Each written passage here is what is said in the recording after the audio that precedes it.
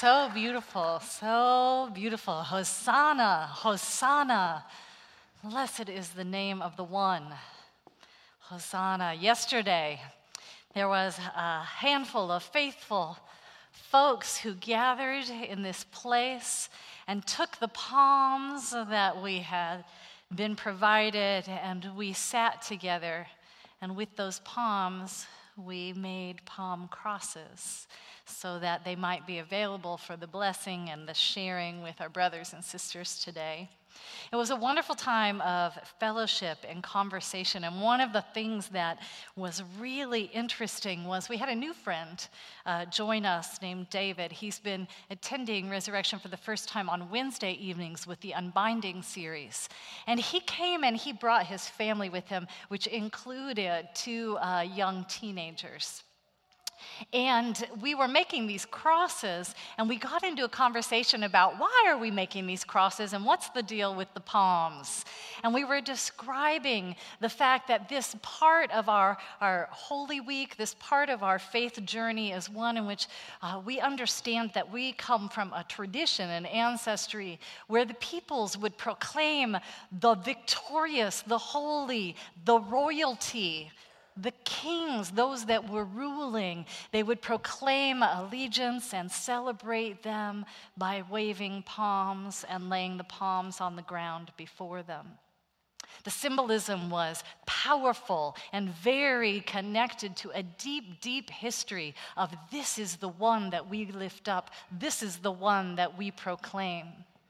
And so when we sing these songs and we wave the branches, what we are doing is following in that line of proclamation. And yet we're doing that with a little bit of a twist.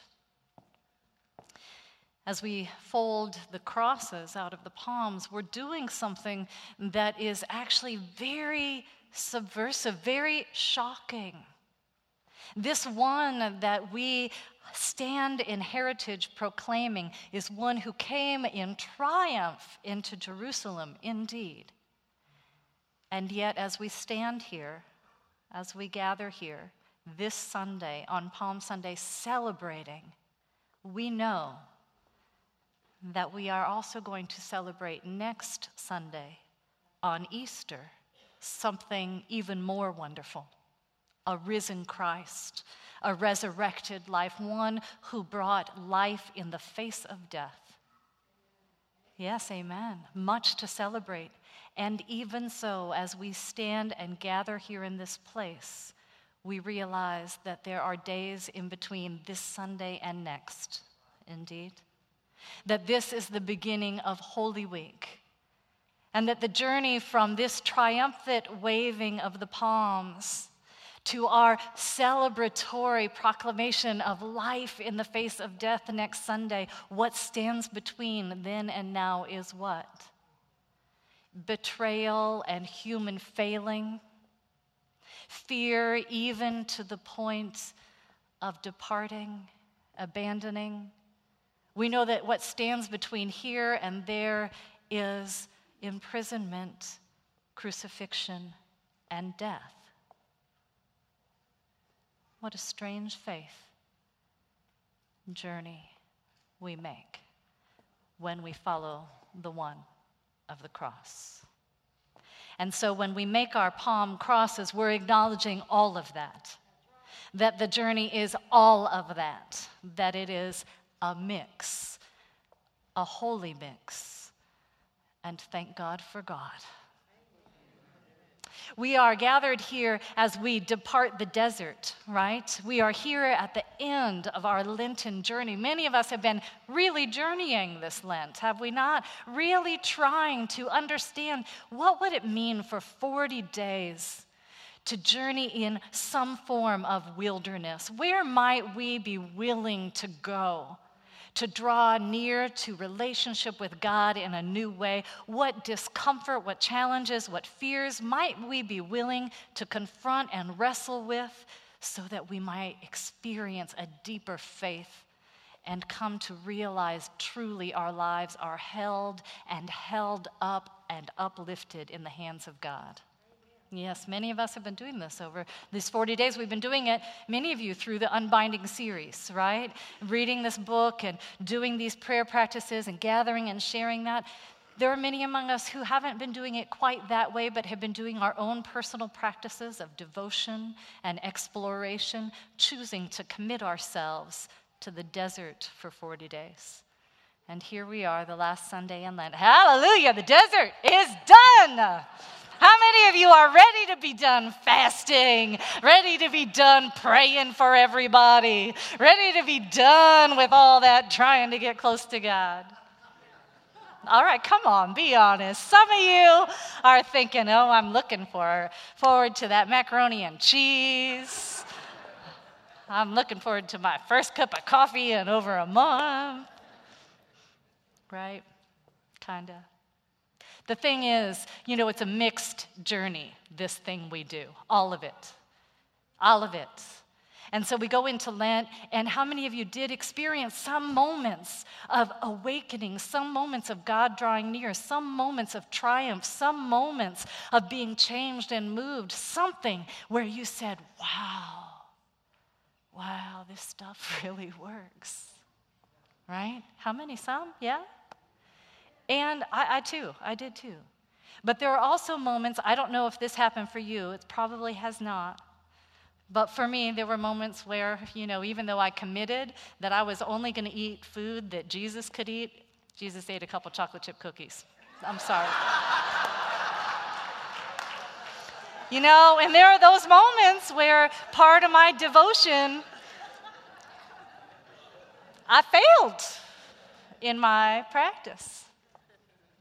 There are those moments where even though I was really committing to making time and space for God in a particular way, there are times where I chose to watch Criminal Minds instead of read my devotional material.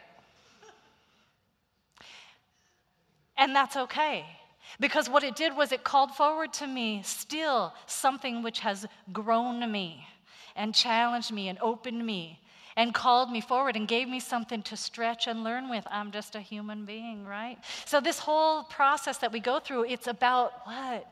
We are human beings in relationship with the divine being. What does that mean? We've been doing this for this Unbinding series all the way through. And we came right at the beginning. 6 weeks ago, I was standing here saying, who, me? What? Who, us? This? And the whole thing was about, let's get real. Let's get real with our relationship with God. Let's get real with who we are as people of faith, and let's let that get real in us as we start to be open to sharing that in real time, with real people. What would that look like? That was the beginning, right? And so then we've had all these different sermon series talking about falling in love with God through prayer, and what is that to let the Spirit pray through us?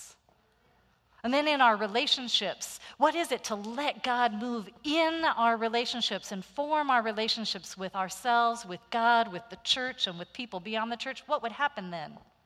How would that be transforming our lives and the lives around us? And how do we actually do that work? Well, the more God comes in, we sit down, and just like Jesus did, one at a time, one relationship at a time, one conversation at a time, we're just open to the Spirit happening and helping lead us into authentic spiritual sharing that transforms and changes everything. And when that happens, the Spirit moving through prayer and relationships and one-on-one connections, where do we end up? Well, last week, we ended up at the entrance to the tomb, right? And the challenge being, here you are, you're journeying of faith. Here it's going to bring you to the edge of the tomb. Now, will you go the distance and roll away the stone so that new life can come forward, even where you think that's impossible to have happen? That's the challenge, right? So that's what we did. Even could we be open to miracles, even if they're a little bit stinky, even if the smell of death is a little bit hard, because new life will always triumph. And so here we are, right? So this is it, wrapping it up. Where are we? Palm Sunday. We are literally at a crossroads. We are on the road to the cross. We are at a crossroads, and we find ourselves in the scripture where? in the boat with Peter out on the stormy seas. How many of you know this story? Out on the stormy seas. Come on, y'all know the story. Oh, ye of little faith. Oh, ye of little faith. If you had more faith, you wouldn't have gotten all wet. You just stay high and dry. So that's the goal here. People, have enough faith so you will stay high and dry, right? Is that the story? I'm not sure. I think we might have missed the boat with that one. All right, then. Okay, I told you, criminal minds, I'm not all the way there yet. Okay, so where are we? Our scripture says, immediately, Jesus sends them out into the boat, made them get in the boat, and sent them on the way to the other side. Jesus immediately made the disciples get in the boat and sent them to the other side. That is some strong language. Hi, people, that's where we are right now. That's where we are right now. At the crossroads, where Jesus says, your disciples, get in the boat and go to the other side. Interesting. So what's that mean? We get to look at the scripture and explore that a little. We get to see what happens when Jesus does that in our lives. And we get to see interesting things. Like, for one, a couple things we might note. Do you think Jesus knew that the sea was going to get stormy? Yeah, I would think so, right? Yeah, I think that Jesus kind of knew it. And even if Jesus didn't kind of know it, it does say that he was on the shore and he did see that the boat was getting battered. So Jesus put them in a boat and sent them intentionally into the stormy seas. And then Jesus went on the mountain and stayed there. Do you think he knew it was going to be stormy overnight? Yeah, he comes in the morning. So he intentionally sends them out onto the stormy seas. That's one thing we might notice. Another thing we might notice is that he comes to them even though they're not calling for him. They are not seeking him. They are not looking for him. And even when they see him, they do not recognize him. But he comes. He comes. That's another thing we might notice. And when he does come, he does not tell Peter to get out and walk on water. In fact, we might notice that that is entirely Peter's idea. Entirely. Peter, in the midst of the craziness that he's experiencing, sees the presence of Jesus walking on the water and doesn't say, wow, fall down and worship. He starts telling Jesus what to do. So we might just notice that in the midst of his craziness, Peter says, oh, good, glad you're here. Here's what I want you to do to prove that you're really you and that you're really doing what you're doing. Here's what you need to tell me to do so I can do it. Sound familiar? Okay, maybe just to me, but all right, so we just might notice that. And then we might notice how well it worked. Okay, enough said there. And then we might notice that the storm is still happening until what point? Right. Not till all the disciples can walk on water, but when they invite him into the boat. When they stop trying to walk on water and invite Jesus into the boat. That's when everything calms down. All right, so where are we again? Right, here we are. So this is something that we might just notice and think about. I'm going to suggest that we have 3 different kinds of storms that we are likely to encounter on this journey with Jesus. 3 storms that Jesus pretty much knows that we're in for, because we've already agreed he gets that the storms are happening and he's sending us on the journey.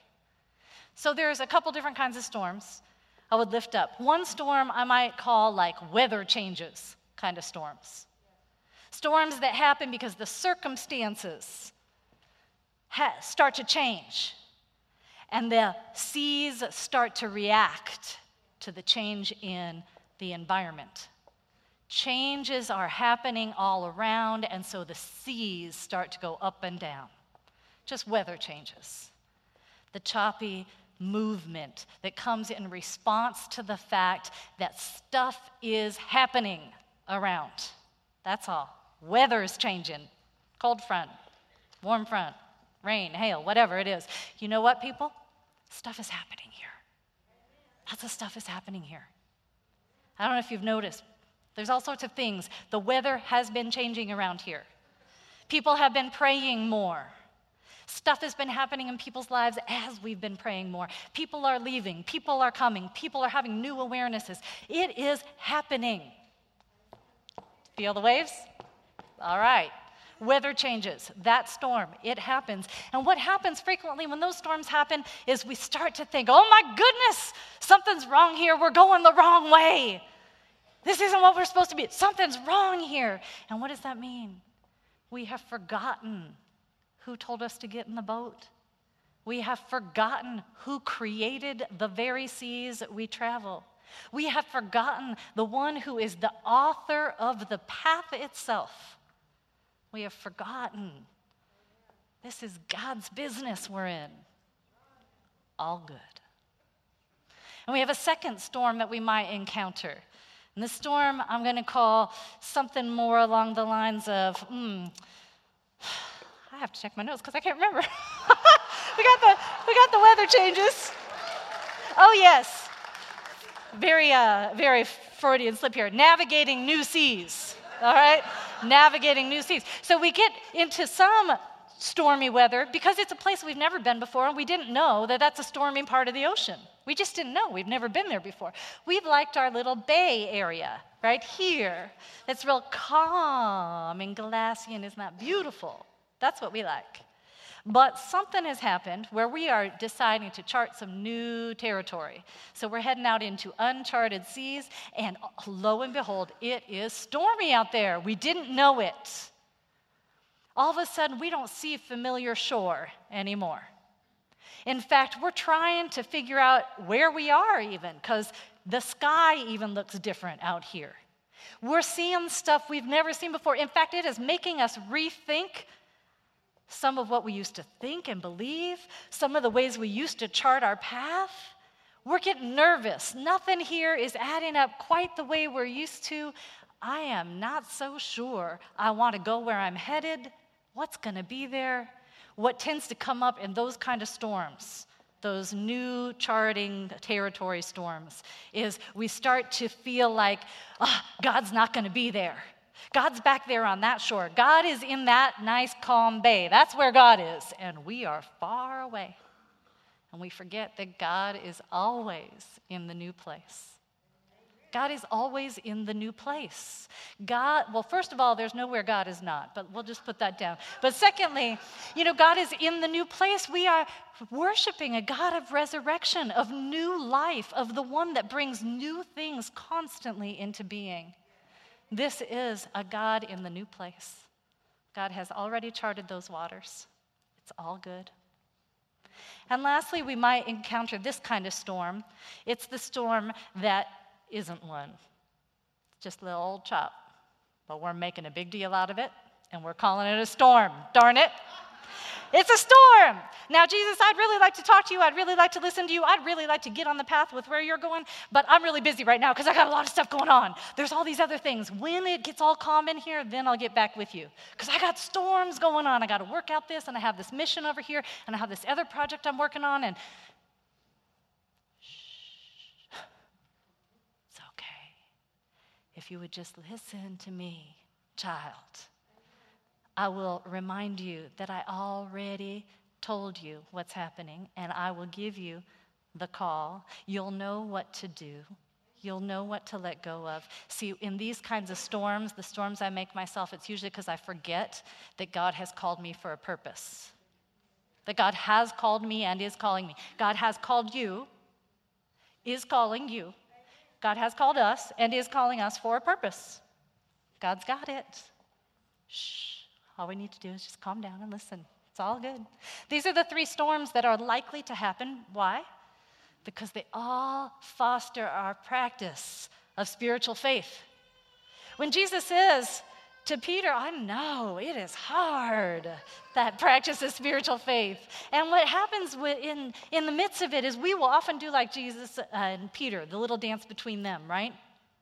We're out there. Jesus is coming. We can't see, we can't recognize because we're so busy in it. Oh, that's a ghost.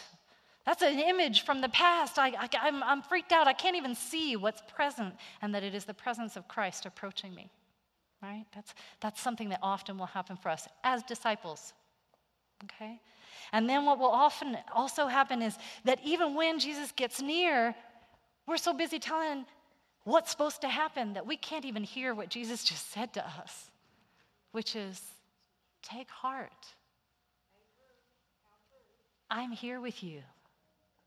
Don't be afraid. Yeah. No, really, take heart. I am with you. Don't be afraid. We can't even hear that sometimes. And so by the time we're so busy putting our plans into action to try and control our response to all the storms, and by the time we're out there thinking we have to walk on water in order to prove our faith, that's when Jesus is saying to us, oh, you of little faith, why did you doubt? See, he's not saying, why did you doubt you could walk on water? Jesus doesn't care that we walk on water, people. That's not one of the things that Jesus tends to tell us to do, walk on water. Those are our ideas. Okay? Why did you doubt? Why did you doubt that I would come to you? Why did you doubt so much you couldn't even see me? Why did you doubt so much you couldn't even recognize me in the storm itself? Why did you doubt that I could bring you the peace you're looking for so you couldn't even listen to me? A little faith is enough. Jesus isn't knocking the faith.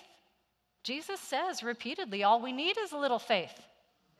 Faith the size of a mustard seed can move mountains. Jesus repeatedly tells us all we need is a little faith. For Jesus, the issue is not the faith. It's our focus. Are you focusing on your faith? Even if it's little, it's enough. Or are you focusing on the storm? Do you have a faith focus or a storm focus? You focusing on everything you can't control? You focusing on the way that your life is changing and you can't handle it? You focusing on every other little thing so you don't need to get close to me and trust in me? What are you focusing on? Faith focus or storm focus? That's the issue here. And the beautiful thing about it is Jesus says, take heart, come close. Here I am. I'm right here. When we need the help, we can call. Jesus will do it. That's not the problem. All we need to do, though, is remember to invite him in the boat. Once we can invite him in the boat, the seas can calm.